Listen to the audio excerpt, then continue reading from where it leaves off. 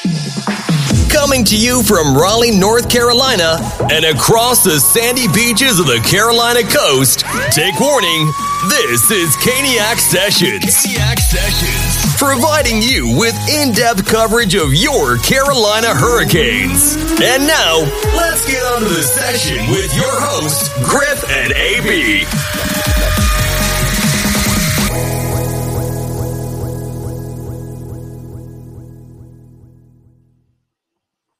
Hello out there, Caniac Nation. Thanks for joining us for session 13 of Caniac Sessions. I'm Griff, and today, normally we would have AB with us, but AB is kind of feeling under the weather today, and so he is resting in bed with a nice little cup of tea and some chicken noodle soup trying to recover. But we're thinking about him, but we got a surprise today for this session. I'm actually being joined by a guest host who's here with me, and a lot of you probably know who he is if you pay attention to the network. But Sam Driscoll from the Caniac Report, so half of the Caniac Report, is here today. Sam, how you doing today, buddy? I'm doing great. It's good to be here. We're going to have a lot of fun talking about a good week. Good week. Yeah, for sure. Yeah, so I was going to do this session alone.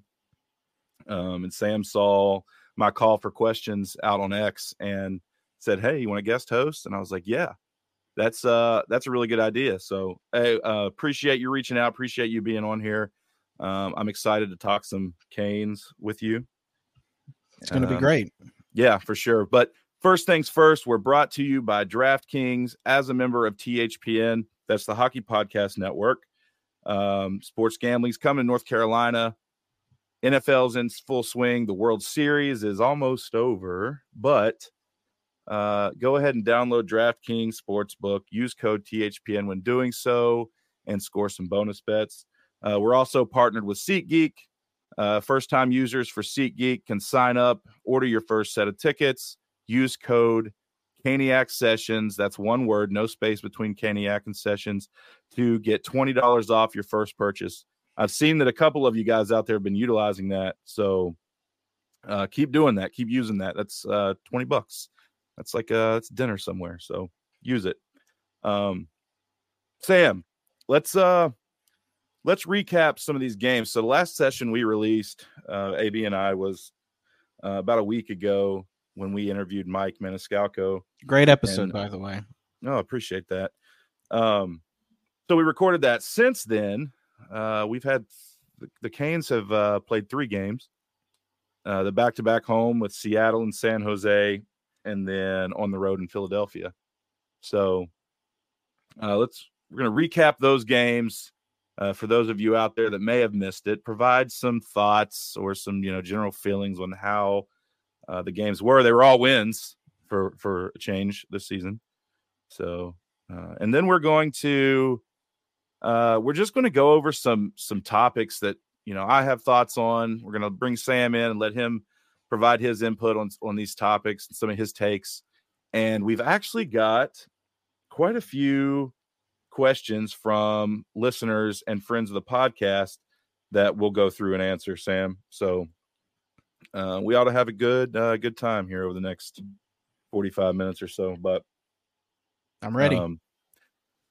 So the Canes finally returned home to PNC Arena on Thursday, October 26th, to play their second game against the Seattle Kraken. They got the win 3-2 in overtime. I just thought they kind of came out and looked soft. I mean, that's just the feeling I got in the first period. And you might disagree with me, Sam, but I just felt like, there was just like this hangover or something. You know what I mean? I agree. It was a tough start. I was at this one. Sam and I were watching, and it was it was frustrating. That first period and that second period, it got a little annoying.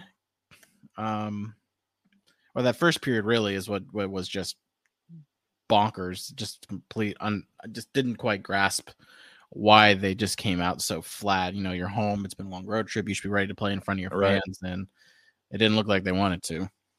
Yeah, Seattle gets on the board first. And, you know, that was something that I talked about last week with AB is like, you know, Kane's got to score first. I feel like game after game after game, we're playing from behind. We're trying to catch up. And lo and behold, we're doing the same thing against Seattle. And Bjorkstrand scored the first goal, followed by Devin Shore scoring the second. And then Martin Necas does what Necas does and scored a few minutes later to make it 2-1 on a nice pass from Bunting and Kokanyemi. That ended the first period 2-1. Nothing much in the second period. No goals scored. And then in the third, you felt like the Canes were starting to get to their game. They were starting to play dominant, control the game, control the puck, play their game, right? And then KK comes in clutch and scores on a pass from Necas and Brady Shea. And then we're tied. We get to overtime. And then Necas, I mean, it was probably 19 seconds, or was it 9 seconds or something before the end of overtime, I believe. Yeah, I was at the very end of overtime. I kind of already resigned myself to having to suffer through a shootout. So when I guess are we going to call him Mr. Overtime now? Mr. Overtime, Martin Necas? Mean, it's fitting, isn't it? I mean, that's his fifth, I believe, of his career. I mean, I want to think Necas last season himself was responsible for 8 points in the standings alone, which is just from overtime and game winners, right? So I mean, you got to give him. He's the reason. I mean, if you want to be, I guess, if you want, it depends on how you want to look at it. Marty Necas is why we were ahead of the Devils, right? That's true. He gave us those extra points. That's true. That's very true. That's a good way to look at it. But yeah, Necas scored in overtime on a pass from D'Angelo. Nice little pass. He passed it to D'Angelo. D'Angelo passed it back. He took like a small little hesitation and then threw it right past. I don't remember his name off the top of my head, but their goalie. Decord, I believe. Decord, that's it. Decord. Put it past him for the win. You know, Necas had 2 goals and 1 assist, 3 points in that game. KK added a goal and an assist. And Freddie Anderson saved 24 of 26 shots for a 923 save percentage. So, all in all, Canes got it together after the first period, played Canes hockey, got the win in overtime. Take it and move on, right? Yeah, and look, the one thing I wanted to say about this game, because it was the most frustrating thing, this was probably Brent Burns' worst game as a Hurricane. Yeah. He looked so bad. I mean, he looked like he was almost 40 skating out there. It was frustrating to watch. When D'Angelo and Orlov are your 2 best defensemen of the night, look, everyone knows I love Tony. They should never be your top 2 defensemen. Oh, yeah. And they looked great. Look, D'Angelo has looked outstanding since they got home. And they played those 2 home games. And he looked great the other night. And I think D'Angelo and especially Orlov are starting to get acclimated. And I think that's a good thing. Yeah, I'd agree with you. And we'll talk about this later in some of our thoughts. But, you know, D'Angelo has been noticeable defensively, especially in the last 3 games. Mm-hmm. I mean, there's been some defensive plays that he's made that potentially could have saved goals or, you know, disrupted 2-on-1s. I believe there was even a 3-on-1 disruption at some point in there. Yeah. But, yeah, he's, you know, but the problem is consistency. Is he going to be consistent in that role? You know, to be seen, but better than the start for sure. So the next night, the Canes got right back at it at home against San Jose Friday night on October 27th. Got the win 3-0. This was the Teuvo Teravainen natural hat trick night. He scored all 3 goals, the only 3 goals in the game, back to back. And not only that, but Antti Raanta earned a shutout with 20 saves on 20 shots. And, you know, just full disclosure here, it is San Jose, but it doesn't matter in the NHL, right? Any team that you can shut out, you have to earn it, right? It's not, nothing's given, no matter if it is San Jose. And Raanta made some good saves. He sure did. Yeah, it wasn't just a, you know, stand in front of the net and get the shutout kind of night. It was, I mean, he had to work for it for sure. And I think and I argued. So when we do at the end of our games on our podcast, we do an episode and we do the 3 stars. We forgot to do them last game, but we did do it for the Sharks. Sam Wallace picked Teravainen as the first star. I actually did Ranta, and my argument was where this is great for Teuvo. He's has all the confidence in the world, but we have Antti Ranta who wasn't started after he had that really, really bad game. They went to Kochetkov twice. That's true. So this was so important for Ranta. And I think because we're going to see Ranta this weekend, whether it's tomorrow night or tonight when you're listening to this, or, the Rangers or the Islanders. And Ranta needs to be on his game. And this was huge for that. Yeah. I mean, that's a good point. I mean, that could, either of those two could be, really first star. Depends on which way you look at it. But yeah, I'd agree with you. I think, especially, the mind is a powerful thing. So, getting benched basically for Kochetkov because of your poor play to come back out and get a shutout, no matter who it is, says quite a bit. So, yeah, I agree. But this game, so Teravainen got the first goal in the power play on a pass from Jarvis and Aho very early in the first.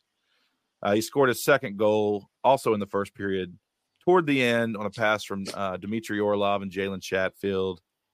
And his third goal early in the third period, again from Jarvis and Aho. I feel like Carolina pretty much controlled the game from the start to the finish. San Jose is still winless through 9 games at the time of recording. But it's still the NHL. You still have to work for everything you get. So, yeah. But it was a good game. Go ahead. Sorry. You got to think Couture and Hurdle are going to want out because when they signed this one, I think Hurdle, who signed most recently, they told them we're not rebuilding. What do you call going winless in 9 games? Yeah. Yeah, it's rough. It's rough out there right now. Hopefully they get it on track, just, mainly for those guys too. But yeah, this was a good game for Carolina to kind of work through some of their issues that they've had to start the season, focus on their systems, focus on the details, be able to go out there and exercise some of that stuff and prepare for the division slate that came up starting Monday night against Philly. Carolina got their third win in a row on the road in Philly in a 3-2 win. The Canes, I thought they came out of the gate solid, in control through the first 15 minutes.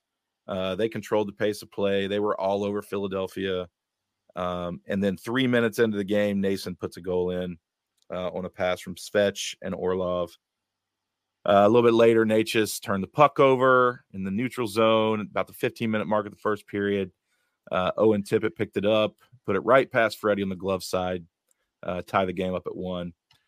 I don't really know if I blame Freddie so much for that goal. I mean, it looked weak. Don't get me wrong. It looked very weak, but I've heard a couple people say that, and I agree, that the puck kind of came weird off of Tippett's stick, and Freddie anticipated a different, speed or angle or whatever you want to call it, and it went right above glove side into the net. What do you think about that, Sam? I think both Flyer goals Freddie should have had. Yeah. And I think that's because this season, and even last season, Freddie and Ranta had a tendency to let in a couple of weak goals. And for a while, Ranta was letting in probably 1 a game. And I think Anderson was letting in 1 every other game. And that's not good. That's not good for, your goaltenders to be doing. So I didn't like either of them. I really felt the second one. I agree. The first one, not as much, but that second one, that one was just when I saw it go in, I was just like, oh, you've got to be kidding. It's going to be one of those nights. I was wrong, but it made me nervous. I know. Yeah. I was like, oh no, here we go. This is about to be a bloodbath, but Freddie locked it down from that point. From that point, Hathaway scored that second goal to make it 2-1 in the first. From there on, Freddie absolutely locked down the net. I mean, he stood on his head. It was, I couldn't believe some of those saves, to be honest. I was I remember looking over at my wife who I was watching the game with. I was like, especially in the third period, I mean, Philadelphia was all over the Canes. I mean, all over the Canes. The ice was tilted, an extreme tilt in front of Freddie. I mean, I was like, man, one of these is going to go in a minute. And then what happens? You look up, and who else? Teuvo Teravainen scores with about 4 minutes remaining in the game to take the lead. And that was it, right? Carolina had the puck the rest of the game. Philadelphia couldn't get Carter Hart off the ice. And that was Carolina. Great. It was great. It was like, we're going to win this game. You're not going to do anything about it. Give us the puck. I think Philly only had it like a total of 5 to 10 seconds for like the last 4 minutes of the game. It was impressive, like wildly impressive. Like I rarely see I mean, even when they've been as good, usually when the other team pulls the goalie, they're in their own zone for a good chunk of that time. But that was just impressive. It was impressive work, and that was Carolina Hurricanes hockey, like at its finest. For sure. Yeah, it was great. But yeah, Carolina held on, and you feel like they kind of stole that win. I did anyway. I mean, you may disagree with me, but I think so. I thought Philly deserved to win that game. I thought Rod, I think, said it best, right? And I think Adam Gold said it too. Carolina played a better game in Tampa Bay and lost. That's right. Got shut out. Sometimes it happens. Right. Yeah. Well, so yeah, that's the last 3 games since the last session. It was a good week. Real good week so far. Carolina's got upcoming games tonight as you're listening to this against the Rangers and MSG. And then they get one night off before they go back and play the Islanders on Saturday night. And we will recap those games in session 14. We've got a guest. Matter of fact, I'll just go ahead and announce this now since I'm on this topic. We've got a guest coming on next week. AB should be back. Hopefully he's not sick that long, but we've got Brandon from the Warning Take, he's active on X. We met him when we first started this podcast. He has a YouTube channel, and if you've ever watched some of his videos, if you haven't watched it, go watch it. But he's got some great videos where he picks a topic and he goes very in depth into detail on his thoughts and his takes, and they're very analytical. Just the guy, he plays hockey. He's just got a ton of knowledge. So he's going to be on with us next week, but check him out in the meantime. Sam, I'm going to take a quick break, go over something from our sponsors, and then we're going to come back and we're going to start getting into some of these hot topics surrounding the team over the last couple of weeks. I'm ready for it. All right. So DraftKings, our first sponsor. The NFL season is going strong, and DraftKings Sportsbook is hooking new customers up with an offer that's even stronger. Bet $5 on any game this week to score $200 instantly in bonus bets. And DraftKings isn't stopping there. All customers can take advantage of a sweetener offer every game day this October. Get in on the game day greatness. Download the DraftKings Sportsbook app now and use code THPN. New customers can score $200 instantly in bonus bets when you bet $5 on the NFL. That's code THPN only on DraftKings Sportsbook, an official sports betting partner of the NFL. The crown is yours. Gambling problem? Call 1-800-GAMBLER or visit www.1800gambler.net. In New York, call 877-8-HOPE-NY or text HOPE-NY 467-369. In Connecticut, help is available for problem gambling. Call 888-789-7777 or visit ccpg.org. Please play responsibly. On behalf of Boot Hill Casino and Resort in Kansas. Licensee partner Golden Nugget, Lake Charles, Louisiana. 21 plus age varies by jurisdiction. Void in Ontario.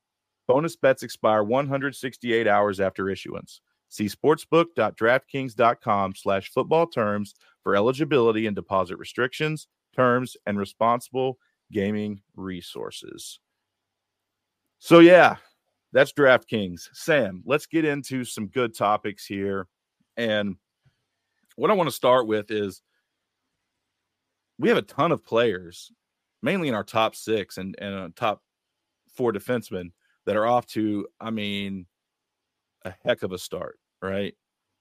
You know, and a lot of these guys are surpassing my wildest expectations. And I understand that we're only 10 games into the season, but you know, we got to start with Teuvo Teravainen.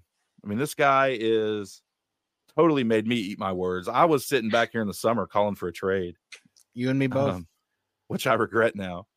But he's 8 goals, 1 assist, 9 points in 10 games. He's tied second in the NHL in goals right now. You know, he just can't miss. What do you think? With a league that has Leon Draisaitl, Connor McDavid, and Alex Ovechkin, I'll take tied for second in goals in the National Hockey League. Yeah. Hey, what do you think? I was listening to. I know you listened to Kane's Cast, right, Griff? Yeah. Right. Did you listen to their recent one today? I did. So there was a question posed: over under 80 points, 40 goals for Teuvo. You leaving that or taking it?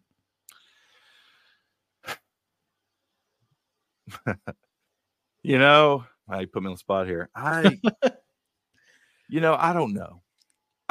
And we have a question coming here in a little bit, something similar. I mean, not an over-under, but just something about Teravainen. But, you know, I don't know if he gets to 40 goals. I just don't know. And, you know, his career high is, 23 or 25 or something like that? That sounds right. I think 25. I don't see him getting all the way to 40. I could see him getting to 30. And you know, and you gotta think he's going to go through a slump at some point this season. But you know, I was wrong before, so maybe I'm wrong again. I don't know if I think I would have to take the under, just because I'm still skeptical a little bit. I mean, I don't blame you there. I mean, what is Teuvo? This is the first time he's shot the puck like this, so I don't know. Yeah. I know I'm going to be optimistic here. I'm going to take the 40 goals. That would be amazing. And I'm going to take it with this as well. Teuvo gets to 40 as long as he isn't stuck on the 4th line or the 3rd line, however you want to put that 3rd scoring line. Because I don't think he'll be able to do it there, but he'll be able to do it in the top 2. But I don't see how you can move him down there. And again, this is another topic I have a little bit later, but I don't think it's I don't think you can put him down there on that line with, you know, Drury or whoever's down there. Like, I think he's earned his way. Yeah, he's playing too good. Everything's going in the back of the net for Turbo right now. Yeah. And if he doesn't keep scoring, he's going to start dishing the puck, so the assists are going to go up. So, I mean, I think he's going to be a point per game. He might be. I hope I'm wrong. I hope this guy, you know, I'd love to see it. I'd love to see 80 points, 40 goals, whatever.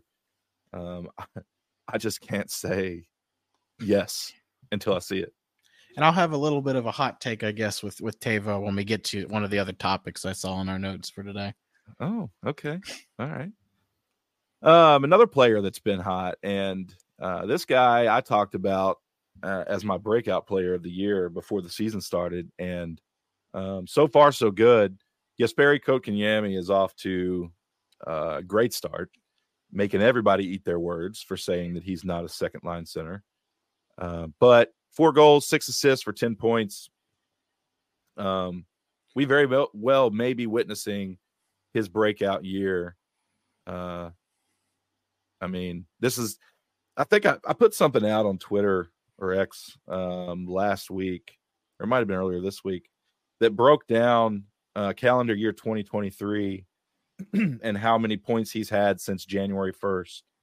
Let me see if I can find that real quick, because I think it was let me just pull that up real quick, because I wanted to talk about that.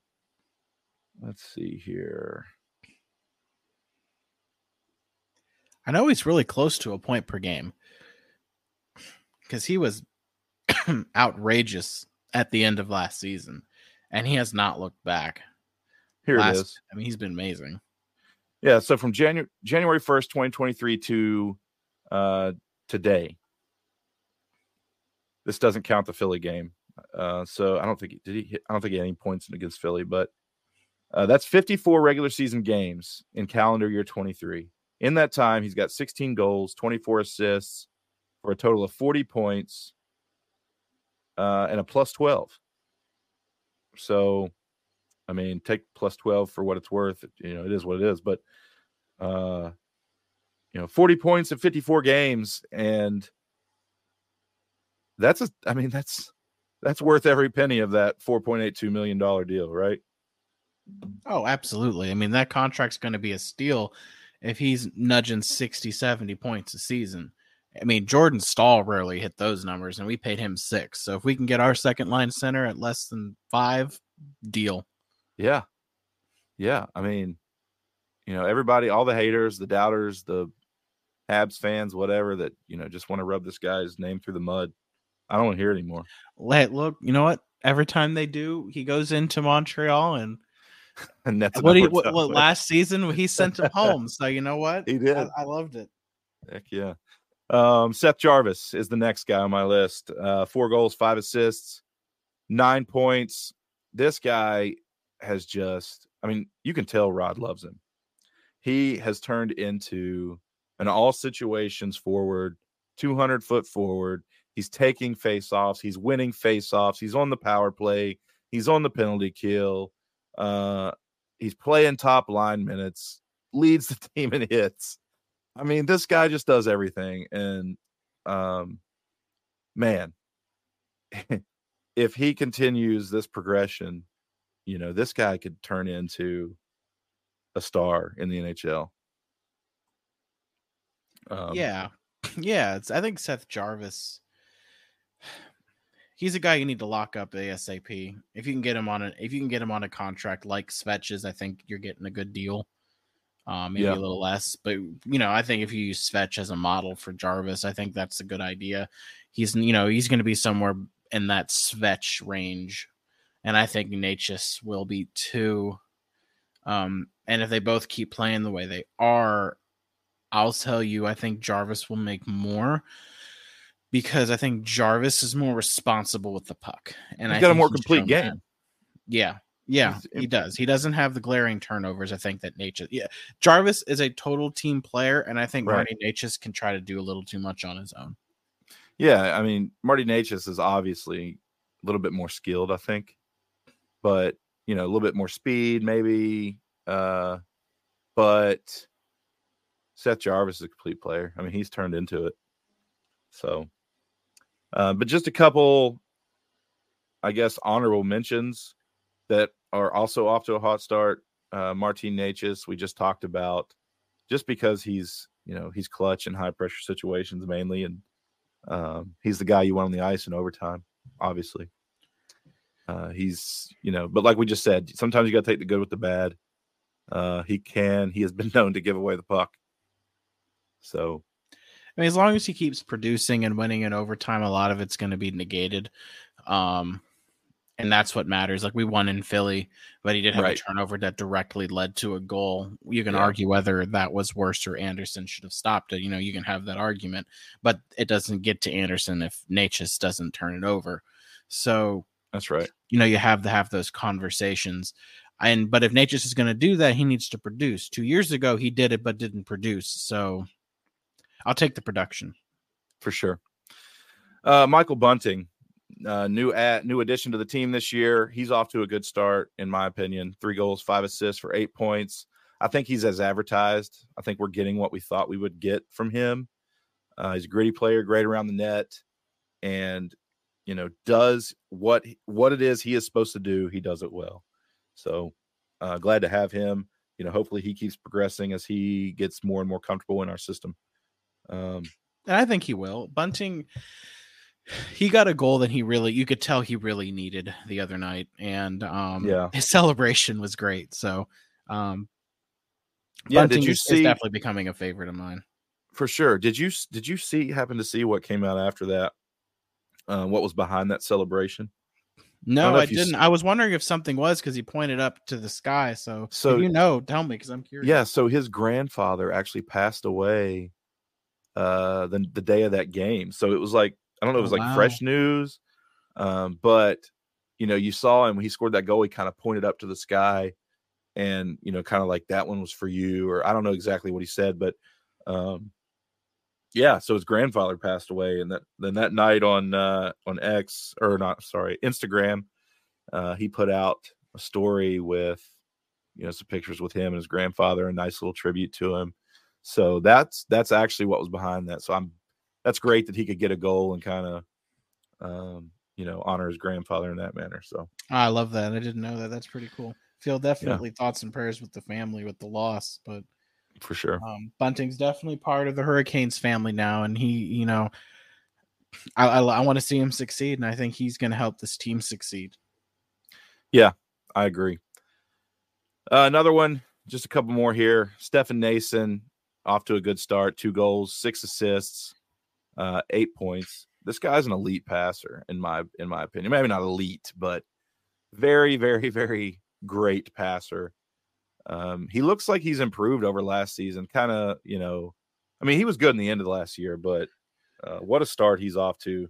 And, again, he's great around the net, great on the power play, great net front presence. And then last, just to get through these, Jacob Slavin is 7 points through 10 games. If we keep seeing him scoring at this pace, maybe we actually see him become a Norris finalist this year. That would make my entire season. Other than the obvious, but look, he should be a finalist every season. The fact that he's not proves that you need to have 2 different awards for defensemen: most points by an NHL defenseman and the best defensive defenseman. It's simple. You have the Rocket Richard Trophy, right? For the most goals, it goes to either Ovechkin or Matthews. It's usually it there. I don't know why you can't split up the defense. Because look, Slavin deserves to be honored. When you go and you play some of these games, and I do play some of the hockey games, like Dougie Hamilton sometimes is rated higher than Slavin. And I'm like, y'all crazy. Dougie Hamilton might have the shot, but I'm sorry. I saw Ovechkin manhandle that guy in the playoffs. I don't want to hear it. For sure. Now that might upset our friend Neil, but I'm sorry. Dougie's just not as good of a defenseman as Slavin. Good. You might get the offense, but dude disappears in the playoffs where Slavin's there from game 1 to game, whatever. Right. So, yeah, I think he's had a iffy defensive start to the season, but he's producing. So, he's going to figure it out. This is not, and not normal. Jacob Slavin is still the best defenseman in the National Hockey League. Yeah. And it's not close, in my opinion. No, maybe Makar, maybe Cale Makar. Well, I still think Slavin's better defensively. Makar is the more complete, as far as that balance between offense and defense go. But if Slavin keeps scoring like this, then there's no question. Yeah, he has to be at least a finalist. It's not debatable. So, so that's kind of my list of players that are off to a great start. Kind of, hopefully, if they all keep this pace, some of them are obviously going to, have their ups and downs, and most of them will. But, great start offensively. Hopefully they keep it up.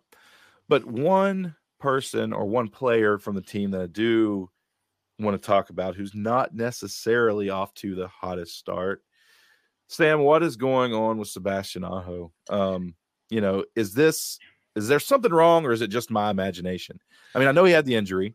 I know he may be battling that injury. We've seen him miss 3 games, but then you look on the other side of the aisle and he's 1 goal, 5 assists for 6 points through 7 games. So, is this just my imagination or is something off? What do you think? Yeah. So, if you've listened to what Sam and I've talked about, I think I've said almost every episode that Aho is not 100%. I don't care what Rod says. I don't care if he's not taking faceoffs. If he's, he took some, I think, against Philly. I think he was back to center. But Aho needs to be over a point per game. I'm sorry. If you want to say I'm being too critical or too demanding, I agree. That's fine. He needs to be. And 7. Look, he was hurt, so I'm going to give him a bye. 6 points through 7 games. I think in these next 2 games, I would say in the next 5 games, Aho needs to have 7 or 8 points. He needs to start to pile up these points against a team like the Islanders. Look, they might be good defensively, but their team Carolina's had their number for a long time. Go in there, take care of things in New York. Aho needs to get a point or 2 there. And then again, we come back home, play Buffalo on Tuesday. Come on. You got to win that game. You got to win that game. And Aho's got to be a big player there. And it's at home. And Aho does really well at home. So, yeah, he's definitely not been healthy. And I mean, I think there's been signs of it. They've said he's 100%. And I'm like, well, because in the same breath, it was he's 100%. But he said, oh, but he knows he's not as good as the person across from him in the faceoff circle right now. I'm like, well, then he's not 100%. Exactly. Yeah. So, maybe he can play, but I don't know what's wrong with him. It might be elbow, could be wrist, but he needs to get healthy. And if that means maybe setting him for a couple more games, okay, I'm okay with that. Because I want him to get better. And maybe if he keeps playing, it's aggravating it. But yeah, I agree. Aho has been fine, but Aho can't be fine. He has to be excellent.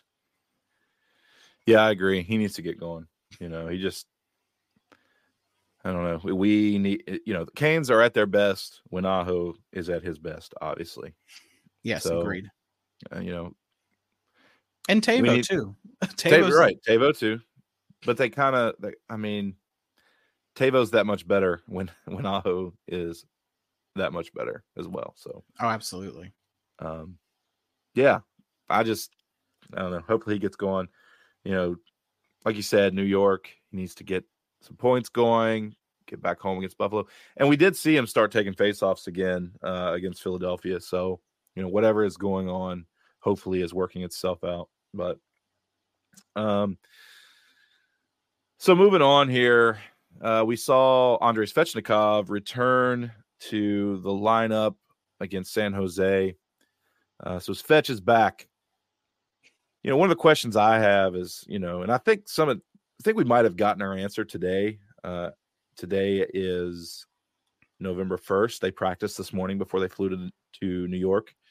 But, my question was, is Rod going to leave him playing fourth line with Drury and Nason, or is he going to move him up and have somebody else play there? And if so, who is going to play there?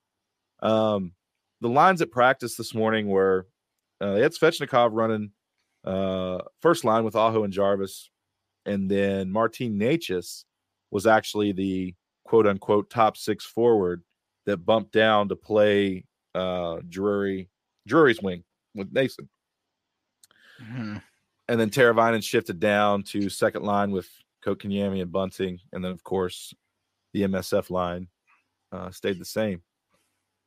I kind of like this the lines that we saw at practice this morning, and I'll tell you why, and you can, give your take on this too. But I think people need to stop thinking of fourth line as a punishment, right? We're going to have 3 scoring lines on this team this year. We're that deep. Should. Right. Exactly. Should. On paper, we have 3 scoring lines. And then, there's our checking line, the Martinook, Stahl, Foss line. And, that's what you need to win a cup. I mean, if you look at Tampa's, few years where they were, back-to-back cups and, in the finals year over year. And what did they have? They had deep scoring lines. You can create favorable matchups with that fourth line. So it's not a punishment. Whether it's Necas there or Svechnikov or Bunting or whoever, that's like an automatic cheat code on that line. I mean, because you're going to get a favorable matchup. And usually the fourth lines play against the other team's fourth lines. So if you have a combo of Steph Nason, who can pass the puck with the best of them, Martin Necas, who's got a great shot, speed, tons of offensive skill, and then as long as Drury can just not screw up, I mean, as long as he can just, steer the ship, that's going to be a dangerous line. What do you think? Do you agree with that? I like the lines, but I have a lot to say about Jack Drury, and I'm not sure you want me to talk about it now or later. Hey, Look, that's my next topic, actually. So if you want me to go ahead and skip to that, let's go ahead and do that. We can talk that. Yeah. My next topic is literally, is Jack Drury the answer at 4C? You know, he played decent against Philadelphia. Yep. He scored a goal, and for some reason, when Jack Drury scores, it's disallowed every time. But yeah, he was noticeable from time to time against Philly. But you know, you should be noticeable when you're playing with Andrei Svechnikov, right? You just should. Yeah. I'm, you know, and I've said this before on this podcast, I'm kind of over the Jack Drury experiment. But, you know, what do you think? What's your take? So I don't know how often you listen to us, Griff. I think I've gone every game this season talking about how I'm done with Jack Drury. Yeah. I was done with him when I heard he asked for a trade. You don't want to be here, then fine. You know, you're not going to play. Right. Not a problem to me. I don't think he's that good. He had a good game against Philly. We're 9 games in. Okay. Good for you. Even Lemieux has a goal. He's not that great. Yeah, that's right. So it's like, do you want me to give you some roses? I'm like, you had a good game. Good for you. Still not the answer on the fourth line center because we need 3 scoring lines. And if you've listened to me, you know there is this very specific player I'm arguing all the time to bring in. Yeah. Because you do not have to trade to get him. You just call up George Stahl's brother, Eric. He has not signed anywhere. He had, I think, 30 points in 80 games, right around that mark. I don't know why you don't do it. Yeah. I mean, I agree with you. And something I was kind of saying before yesterday when we found out Paul Stastny retired, but I was like, bring back Stastny. Yeah. Bring back Stastny and let him play fourth line center. And, you know, you can keep Drury on the roster if you want to and scratch him every night. But Paul Stastny was great last year in his role. Yeah. I was the captain of the Paul Stastny fan club. I know you were. But, you know, I don't know if it was known outside of, you know, Paul Stastny's circle, whether he was, you know, officially retiring or not. But that came out yesterday. So, yeah. Happy retirement. That's not going to work. Yeah. Yeah. Good luck to Paul in retirement, bud. But Eric Stahl, I mean, you've been a fan of this team for a while, Griff. You've seen Eric Stahl and Jordan. That didn't work at the time, and really the reality was they didn't surround him with the right pieces. That's right, or the right coaches. And I just feel for the fans, for the organization, that they owe it to the experiment they tried and failed to do it again, where it is literally they cannot fail. They are and they don't succeed. And they don't have as much of an impact on the success of the team like they did then. Yeah. You know what I mean? Like they're not playing like top line. You know what I mean? It's not the success of this team is solely on your shoulders, Stahl brothers. You know what I mean? Yeah, absolutely. And Eric can skate. He can contribute offensively. I bet if he came in, he'd probably have somewhere in the range of 30 to 40 points.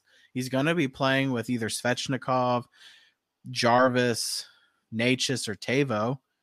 He's going to and then with Nason there too. So you're going to have a line that when they're out against other fourth lines, they're going to be like, oh, crap. Eric's going to win the face-off, and then they're going to go to the forecheck, and it's not going to be pleasant. And I mean, it would be a good, you know, it's not, in my book, it's not an experiment. I think you know what you're going to get out of him. And Jordan's going to vouch for him. You know that.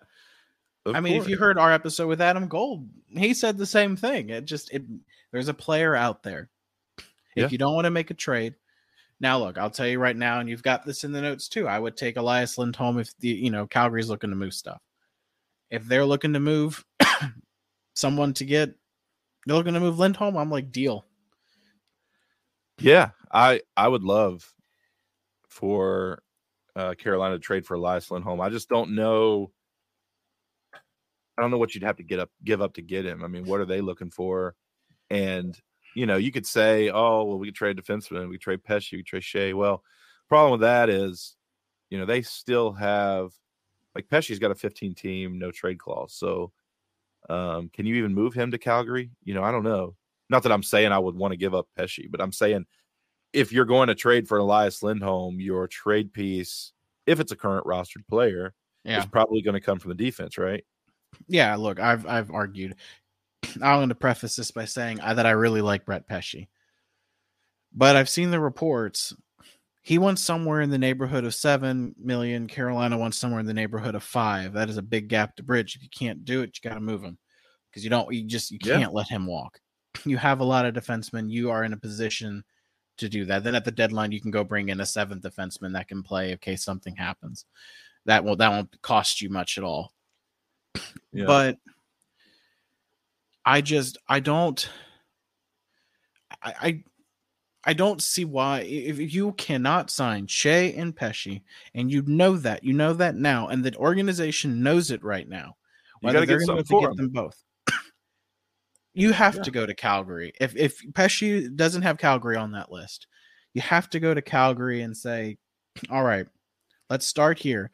And remember when I said I had a hot take about Teuvo? Teuvo's got high trade capital. If you're not going to sign Teravainen,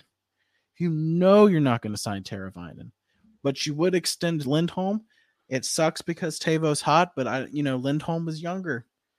If you're going to extend Lindholm and bring him in, and that's happening, I'm on board with that too, because I also want to move forward. And you bring in Lindholm, you're not going to notice that loss there because it's just going to be Lindholm will come in and be very successful in Carolina. He's always wanted to play for Rod from what I've heard as well. So that's going to be instant connection. I don't want to move Teuvo if I don't have to. If I can stick with moving defensemen, picks, and prospects, I'm going to start there. But I moved Teravainen if it means Lindholm. I mean, if you extend Lindholm, I don't do the swap if you're going to let him walk too. Yeah, no, I don't know about, man. That's tough. I'm glad I don't have to make these decisions, to be honest. I don't know if I could send Turbo back right now for anybody, but hopefully it would be nice if we could get it done with just futures. Yeah. I'd give up first rounder. I'd give up next year's first round. I'd give up next year's first and second round. And then maybe a prospect. I think the only prospect off limits for me is Nikishin and maybe Unger Sorum. Other than that, Scott Morrow. Scott Morrow. Everybody else would kind of be on the table. I mean, I would probably be willing to say, hey, Suzuki looked pretty solid in training camp and in prospect camp. You're giving us a center here. Here's a prospect center. He doesn't really have a spot here, but maybe he can thrive like Lindholm did in Calgary. Maybe we can do something like that again, where it's like, hey, you sent us, we sent you a guy who was playing that third, fourth line role, and he thrived in the first, second, and now you're sending him back. Maybe we'll send you Suzuki, and maybe he'll do the same thing in Calgary. But I think where you're going to get stuck moving Pesce or Shea is to make the cap work. Right. Yeah. Yep. Yeah, we'll see how it all shakes out. But Eric Stahl's the easiest thing to do. I mean, if you want to fix your center role, that's the easiest thing to do. It sure is, and you don't have to pay him a lot. No, league minimum. He'll come and do it. He gets to play with his brother and win a cup. Of course. Let's just do it. Yeah, we'll see what happens. It's going to be interesting, but I like you said, I don't think Drury is. I don't think he's the answer. I don't think. I think if Drury's playing our fourth line, I don't. I don't think Carolina hoists the cup. I mean, I know that's like putting a lot on Drury's shoulders, but you need, in the playoffs when scoring dries up, you need all the scoring you can get. Yes, so. And in my opinion, Drury wasn't. He played last year. Did you notice him in the playoffs? No. A couple hits. Most of the time, him getting hit. But that was it. But hey, let me get to our next sponsor, and then I want to go through some fan questions here, some listener questions. We've got some good ones, and we could talk through these, and then we'll call it a night. So, real quick, a new sponsor well, I should say returning sponsor to THPN, Raycon. The holiday season makes everything so chaotic. It may not be too early to start decorating for the holidays, but it's never too early to start your holiday shopping. Why not take care of it now before the crowds and packed calendars make shopping a total nightmare? Especially when you can get some of the best deals of the season well before Black Friday. You can shop Raycon products right now and save up to 50% off because their early Black Friday sale is going on now. You've heard me talk about Raycon's products before when they were our sponsor for THPN back about a month or so ago. Their everyday earbuds are great. I love them. They're so comfortable, and I listen to them all the time. But Raycon first made a name for themselves in the audio space with products like their everyday earbuds, like I just talked about, which is known for delivering high quality and thoughtful features, like a 32-hour battery life and a perfect in-ear fit for all-day wear and lasting comfort. And this past year, they expanded their entire business with the introduction of Raycon Home and Raycon PowerTech. Their 5-star reviewed Magic 180 cable allows you to charge iOS, micro USB, and Type-C devices 8 times faster with 100-watt power delivery. And their faucet filter ultra filters the water in your tap against chlorine and heavy metals. It's a must-have for ensuring the water you use to wash your face and brush your teeth is, actually clean. Raycon is known for delivering high quality and thoughtful features at half the price of other premium tech brands. It's no wonder their products have racked up tens of thousands of 5-star reviews. To get everyone in the holiday shopping spirit a bit early, Raycon is currently offering 20% off everything on their site, with select products up to 50% off. So beat the crowds and save now. Trust me, you do not want to miss out on Raycon's early Black Friday sale. Hurry now to buyraycon.com/THPN to get 20 to 50% off site-wide. That's buyraycon.com/THPN to score up to 50% off Raycon products. buyraycon.com/THPN. All right, so that's Raycon. That wraps up our second sponsor. Sam, you ready to get to these questions? I'm down. All right. So I'm going to get there's one in here I'm going to get out of the way. Lord. But from the Grit and Barrett podcast, which is a THPN podcast that covers the Hershey Bears. He wants to know, do tiny elves live in Brent Burns' beard? Yes. I'd say yes. Yeah. I agree with that. All right. Moving on. From the warning take, right? So this is the guy I talked about earlier who's going to be coming on next week. He's a cool dude. Cool dude. Yeah, for sure. Check him out. He says, do you think Turbo will maintain his scoring pace? And we kind of hit on this, Sam, but yeah, I'll let you go first. Yeah, I think he's on pace for 60s plus, and that isn't going to happen. But yeah, I know, like I said, Mike and Shane talked about it. They didn't take it, but I'm going to. I think 40. I think he could do 40. Tavo has got, in my opinion, the best shot on the team. And if he continues to use it, yeah, it can rip 40. And I think that's where he's going to become great. Granted, it's going to suck because if they want to keep him, he's going to want a lot of money. And at the end of the day, you're probably not going to be able to keep both Tavo, Natchez, and Jarvis. I mean, the cap's going to go up $4 million, I think. So that's a plus. But yeah, I don't know. We'll see. I think Tavo's going to, he's going to hit a point this year where he struggles. I think he's going to hit a slump. As most people do, but I think the answer to that question is determined by what he does outside of that slump. Is he scoring point per game? Outside of that, is he on above a point per game pace? I don't know. I don't think that he's going to maintain the current pace in my opinion. I think he'll score a lot of points. I think he'll have obviously a better season than last year, which isn't hard to do by any means, but I don't know if he maintains this, but I hope I'm wrong. Yeah, I hope he does. I hope he does, because he's after the year he had last year. There isn't a player on this roster that doesn't deserve it more than Tavo. He's a nice guy. I've questioned whether he wants to be here, and a lot of it had to do with last season. It just didn't seem like he. I mean, I don't know. I mean, Griff, I don't know if maybe you felt this way at all. I just started to get this feeling that there wasn't a desire to play in Carolina anymore, which I wouldn't necessarily fault him for. He's been here a while.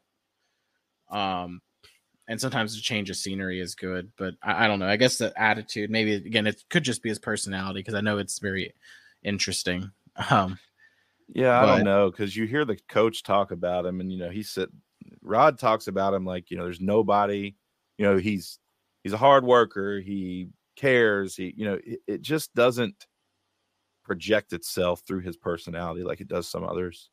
Yeah. And so, I don't know, but I know, again, the mind is a powerful thing. So, Tavo is just kind of, I think he's really headstrong right now, and that is showing in his production. So, and it's a contract year, so this is definitely the year he needs to do it. For sure. So moving on, Adam Kennedy says, what do you think of the new lines? And I'm guessing he's talking about the lines at morning skate this morning. So we're going to assume that. Do you think when Pesce is back that Tony will be benched? No. Do you think that our window will stay open for a while because of players like Nikishin, Morrow, and Ungerstorm? So this is like 3 questions here. What do you think of the new lines? We kind of talked about this a few minutes ago. I like the new lines. I think of those 7 forwards that are fighting for time in our top 6, I like Natchez down there. Yeah. I think that's the one I would go with. Because he can abuse other players' fourth lines. Right. Theoretically, he should be doing that. He's going to be faster. He's going to be more skilled than any of them. So, yeah, I think Natchez there. And that's going to allow him to be a little bit more selfish with the puck. So, right. Yeah, I think it works with his play style and what he wants to do. Yeah, I mean, is he a top 6 player? Yes. Is he a top 6 forward? Yes. On this team, because of the amount of players that we have, the amount of forwards we have with top 6 potential, I think it's good. I like it. So the second part of this question, do you think when Pesce is back that Tony will be benched? No. You said no, right? Nope. And I have reasoning for that. And I agree, and I have reasoning for it that I agree with what Adam Gold says, and he knows Rod, he knows a lot of people in that organization.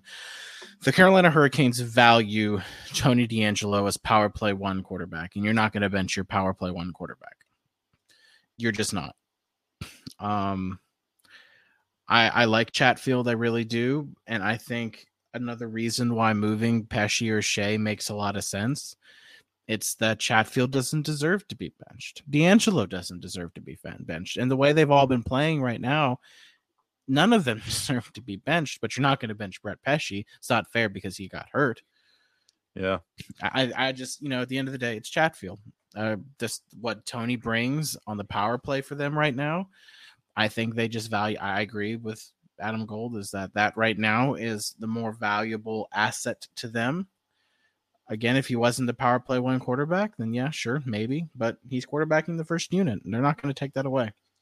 Yeah, I tend to agree with you. Not saying what I agree with benching Chatfield over Tony or the other way around or whatever, because I really don't know. I'm kind of indifferent on it. But what I think the team do, I think the team will go with Tony for the power play. And if the power play keeps producing like it is, I mean, I'm not saying he's directly responsible, but he has something to do with it, right? Yeah. Power play's been good. No, it's been very good again, I think it just goes back to, I said it at the beginning of the season, I'm concerned about the locker room when you have 7 top 4 NHL defensemen. Because someone's not playing that should be. And when you're Chatfield on a contract year, it's got to be frustrating.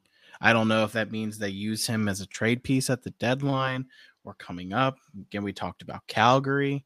If they're going to sign Pesce and Shea, then maybe they move Chatfield. I don't know. I just feel like for the locker, it's just, I'm worried about the locker room, and I guess I can just leave it at that. Yeah, I've said that too. I've said that in the past as well. But we've got quite a few more questions, so we'll try to move on instead of, I've got more to say on that, but I'm going to move on. Well, you can come on our podcast and you and I can talk about it. Okay. Yeah, right on. Anytime. The last part of that question, do you think that our window will stay open for a while because of players like Nikishin, Morrow, and Unger Sorum? And I saw this earlier, and my first thought was, I don't think that Carolina's window is going to stay open because of a certain player or a certain group of players. They obviously help. I think Carolina's window stays open because management makes good decisions that keep Carolina competitive, right? I think the free agent signings this year, if they keep doing stuff like that, who knows? But the moves that they make to add players to this team year in and year out to support the core, their commitment to the core, I think that's what keeps your window open. And it's going to be, we're going to learn a lot here over the next year, right? Because there's a lot of contracts coming due. We're going to find out what they're going to do with Jacob Slavin soon.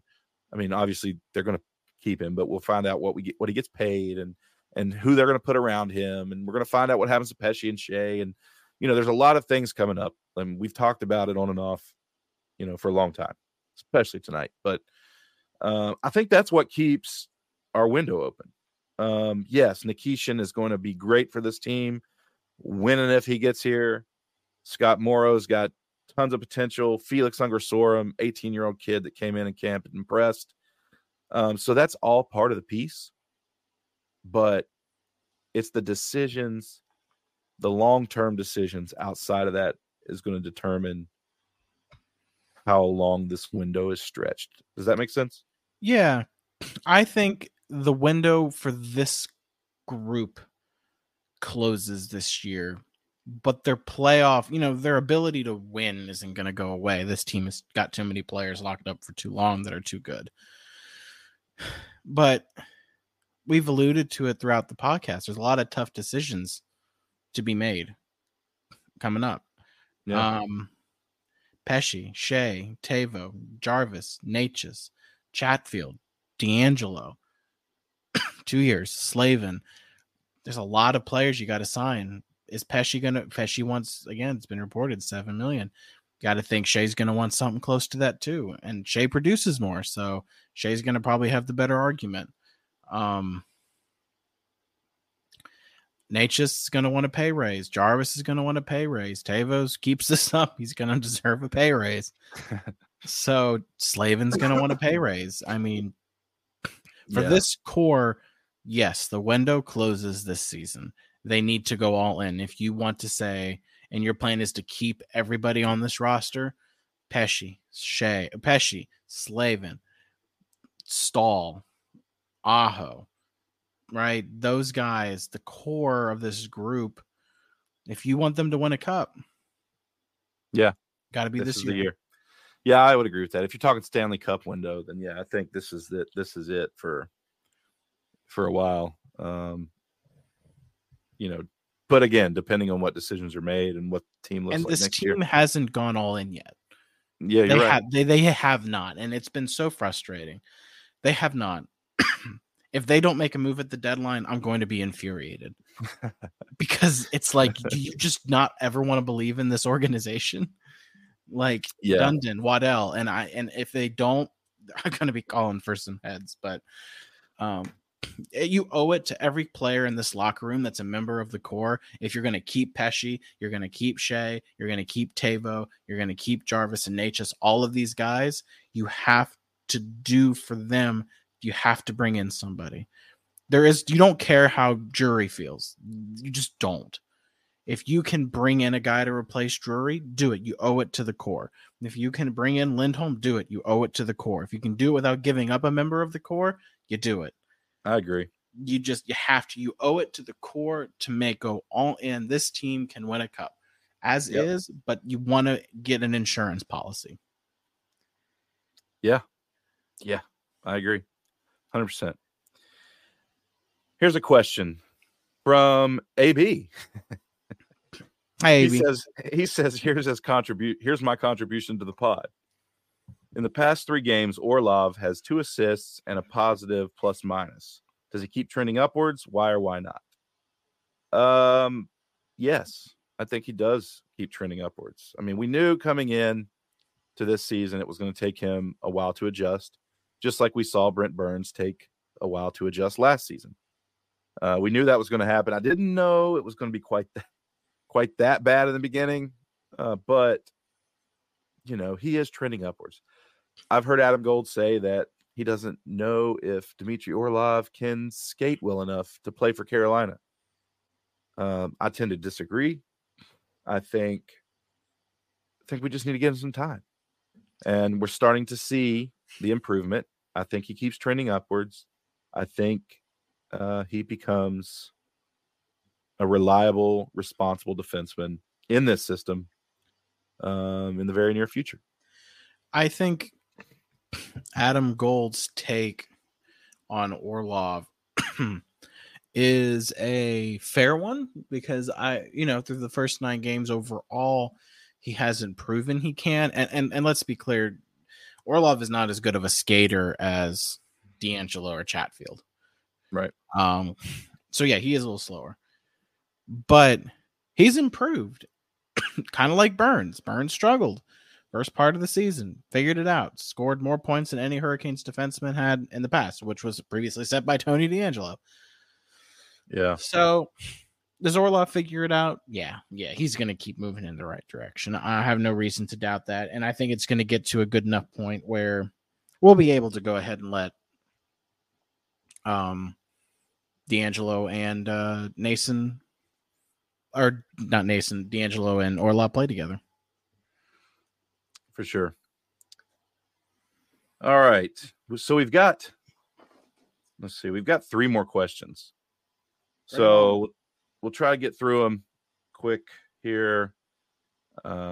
Eric Walking Scarecrow K8 asks, is there any unsigned free agents that tickle your pickle? Eric Stahl. Yeah, we talked about it. Any you think could bolster the Canes for a cup run? Eric free Stahl. agent wise. Yeah, Eric Stahl. I agree. Eric Stahl. We talked about it. No one else. I mean, there could be others out there, but I think if you can bring in if you bring in a free agent, you have to bring in Eric Stahl. His brother's on the team. Who won a cup with Rod Brindamore? Exactly. He's got a history with coaching staff. It's a no-brainer. He won a cup with Rod Brindamore. He played with Tim Gleason, and I think Jeff Daniels was part of the coaching staff when he won a cup. I mean, it's a no-brainer to me, right? It just makes sense. It's an easy add. And even if you want to make him your scratch, okay, he can play when someone's hurt. We just went through an issue where we lost a center, and we didn't know what to do. Yeah, we had Teuvo Teravainen playing center. He was good briefly at that, but he's not. That's not the answer. I agree. All right, next question. We got 2 left. Eric Peterson.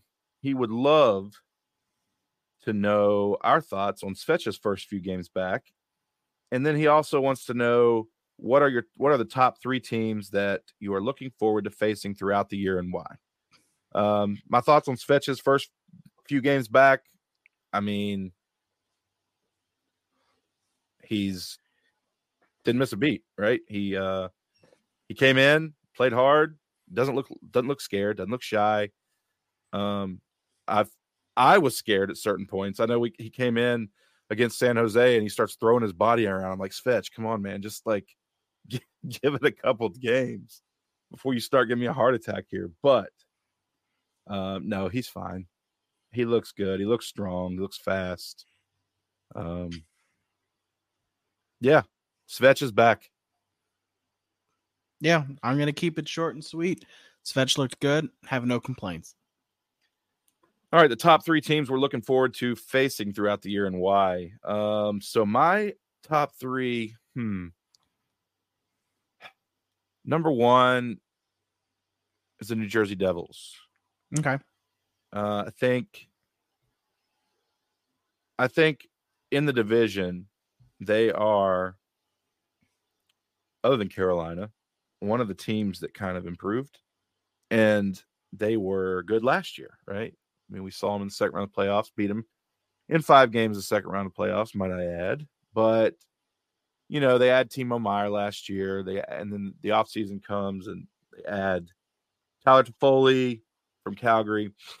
And, you know, that's a dangerous top 6. I mean, Jack Hughes is playing out of his mind right now. And so I am excited for this division battle between Carolina and Jersey. I think that's who it's going to come down to at the end of the year. The Rangers may have something to say about it, but I think at the end of the year, just like past season, it's going to come down very close, tight race between Carolina and New Jersey. And I think those 2 games will be very entertaining, very fast, very fun to watch. So that's my number 1. My number 1 is Vegas. Ooh. Reigning Stanley Cup champ. That's the team, right? You technically have to dethrone to win a cup. I don't know if anyone out west can beat them. No one has yet, right? I don't think they've lost a game yet. I think they lost in overtime. They did? Okay. So they haven't lost in regulation yet, then, I would assume. So Vegas is exciting. That is a team, theoretically, if you want to win a cup, you're going to have to beat them in 7. So I want to see how Carolina matches up against Vegas, both in Vegas and in Carolina. That's a good one. All my teams are East. No, I'm sorry. They're not. My third team is a Western Conference team. But my second team is the Penguins. Just because the Penguins think they are extending their window or whatever they think they're doing. And we've dominated Pittsburgh the last 2 seasons. I think we swept the series last year. Is that correct? I believe against that's the Penguins? Right. Yeah, I think we won. Was it 3? I think we only played them 3 times. Yeah, we went 3-0, I believe, against them. There might have been an overtime win there or something. But, yeah, I always love beating Pittsburgh. So, you know, and I enjoy, you know, I like who isn't a Sidney Crosby fan? I mean, I like the guy, but I also like to beat the guy. So, and then they add Erik Karlsson, and there was the whole drama in the offseason between Carolina and Pittsburgh about who's going to get Erik Karlsson and all this. So I just want to go in, I want to beat them, and I want to remind Pittsburgh who the king of the Metro is. Mm-hmm. So I always love the Pittsburgh games. I try to avoid going. Yeah, it gets rough in there, but my brother's actually coming down for the Pittsburgh game this year. So, yeah, I'll be there. It's a Saturday night. Which game. One? There's 2 Saturday Penguins games in Carolina. The one this month, November 18th. Okay, cool. So. What's your number 2? My number 2 is Florida. Yes. It's a revenge game. They knocked us out in 4. And to be honest, it's not a traditional sweep. Yeah, Florida fans are going to make fun of us for it, but they can't defend why because they know it was close. It's again revenge. I want it. I want to win. And I think having that game and getting it out of the way, you want to expel demons as much as you can in the regular season and in the playoffs. So to beat Florida in it's just part of expelling those demons. Yeah, that's a good one. I want to see that as well, but I don't know if that. I don't know. I could pump like 8 teams into my top 3 right now. Maybe I can just squeeze them all in. But my third is Edmonton. You know, Connor McDavid, Leon Draisaitl. I call him Connor McCrybaby. Not Patrick Kane. Why did I say Patrick Kane? Evander Kane. You know, I think Edmonton has one of the top 2 or 3 highest odds to make the final as well. I don't know anymore. They have not had a good start to the season. They have not. But you got to think they're going to figure it out, right? Maybe. Look, the happiest the thing that would make me the happiest person in the world is to see the Toronto Maple Leafs and Edmonton Oilers miss the playoffs. Oh yeah, I agree with that. Because those two cities are going to go nuts. I agree with that. But so last year's Fetch netted hat tricks in both games against Edmonton. Again, so, Edmonton doesn't have defense. I mean, exactly. So, and I just like, I like to beat up on Connor McDavid and his group of buddies up there. So I always enjoy that game. So in the playoffs, someone slashed Draisaitl and McDavid just cried about it, and the player got suspended. Someone whacked Tavo, similar fashion, broke his finger, no suspension, not even a penalty. So ever since then, I call Connor McDavid Connor McCrybaby because I'm like, yo, Draisaitl wasn't even hurt. That's fair. Fair name for that guy. So I'm like, come on, don't end up like Crosby, man. That's like. All right, so last question, and this one's going to be my favorite one because I could spend an hour talking about. Oh, wait, 1 sec. My third team. Let me give it to you real quick. Third team. Oh, my bad. I'm sorry. I didn't mean to cut you off. Third team, Devils. Road to the Stanley Cup is going to go through New Jersey and Carolina. So you got to get through New Jersey. Yeah. Definitely. All right. Last question. And when I read this question, try not to go off. Oh, God. Okay. But just listen to the question first, and then we'll start talking here. But so John wants to know with how patient are we going to be with Martinook before revamping that line? Guy shoots more than anyone other than Necas, Aho, and KK relative to ice time, with one shot every 6.7 minutes. He's got 0 goals, 1 assist, and 1 point so far in 155 minutes of ice time with 23 shots.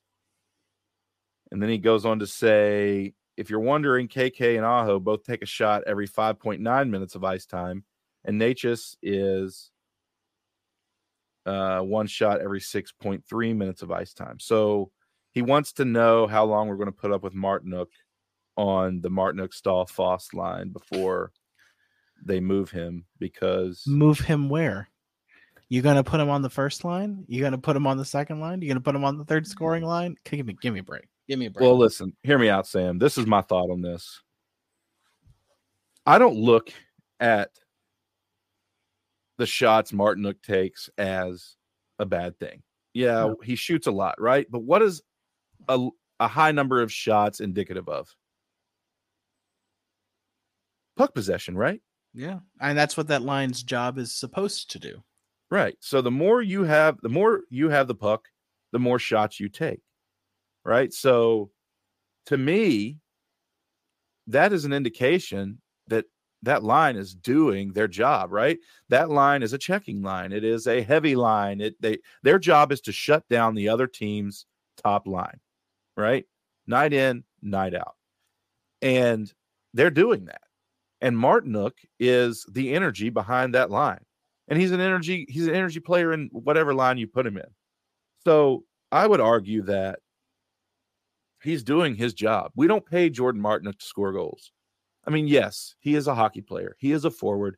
You need to score goals. But Jordan Martinook can play the whole season with under 10 goals and do exactly what it is that we need him to do. Yeah.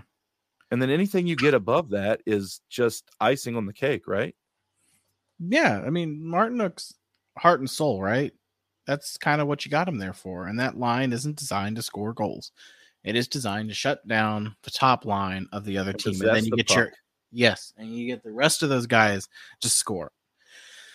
Look, a couple years ago, Martinook wasn't good. Was not good. Last year, Martinook was outstanding in the playoffs. Martinook turned into Wayne Gretzky against the Devils. Just not. I don't mean, I'll flip the question around to him. Where are you wanting to put him? Like, seriously, and who are you going to put on that line? Because whoever you put on that line is going to be hampered to score points. We put Tavo. That's not going to work. He's scoring too much. Maybe Bunting. the argument might be to put Bunting on that line, but I would argue you move Foss before you move Martinook. So I don't think you move anybody. Yeah, and again, yeah, exactly. You're not going to touch that line. You're just not. No, they are outstanding, night in, night out. They're just, I mean, like we talked about that Philly game, right? They were the driving force behind possessing the puck the entire last 3 minutes of that game, and totally prevented Philly from, trying to even it out and draw overtime. So, I think John, I know where you're going with that, and I totally get it. He's shooting a lot, he's not scoring, but not everyone's going to score 30 goals on this team. Yeah, and again, I just think that's that's indicative of success, because that's what you want this line to do. You want them to possess the puck. You want them to shut down top lines from other teams, and that's what they're doing. So I'd be interesting to see their plus minus that line on the year. But I know they're, in the line rankings that get put out. I don't know who puts them out, but I see them on X all the time. That line is up there in expected goals. So yeah, it's one of the best in the NHL. Agreed. All right. Well, wow, we're over an hour and 20 minutes here, but yeah, I've enjoyed it, Sam. Thanks for coming on. But that's all we have for tonight. So before we get out of here, though, Sam, you want to let everybody know, which I'm sure a lot of them do, but let them know where they can find you guys at. Yeah, I am half of the Caniac Report. You guys can find us on X, on Instagram. The Caniac Report, just put it in your search and you'll find any of us up. You can check us out on Spotify, Google Play, Apple Play. I think we're on all of those things. Check us out. We recently started writing a few pieces. Try and do that weekly. So if you want to read some thoughts that we have that maybe we won't flush out in a podcast, feel free to read those as well. Sam Wallace posted that I wrote this Monday, I believe. So yeah, check us out. We would greatly appreciate it. Yeah, for sure. Yeah, and for everybody out there, I'm a longtime listener to the Caniac Report. Enjoy everything these guys put out. So highly recommend checking them out if you have not. But unapologetic Eric Stahl and Tony D'Angelo fan. There you go. All right. Well, before we get out of here, you can find me on X at M_Griff10. You can find the podcast X account at Caniac Sessions on X, Instagram, Facebook, and you can find our podcast wherever you get your podcasts, which you already have if you're listening to this. My co-host, who we wish well and hope he's back healthy next week, AB, you can find him on X at AB Caniac Session. So look him up, give him a follow, rate, review, subscribe, all that good stuff. Thanks for listening. This has been session 13 of Caniac Sessions. Bye. Thanks for listening to Caniac Sessions. To stay up to date on all Canes news or to interact with Griff and AB, please follow us on X, Instagram, or Facebook at Caniac Sessions. Let's go, Canes! Let's go, Canes!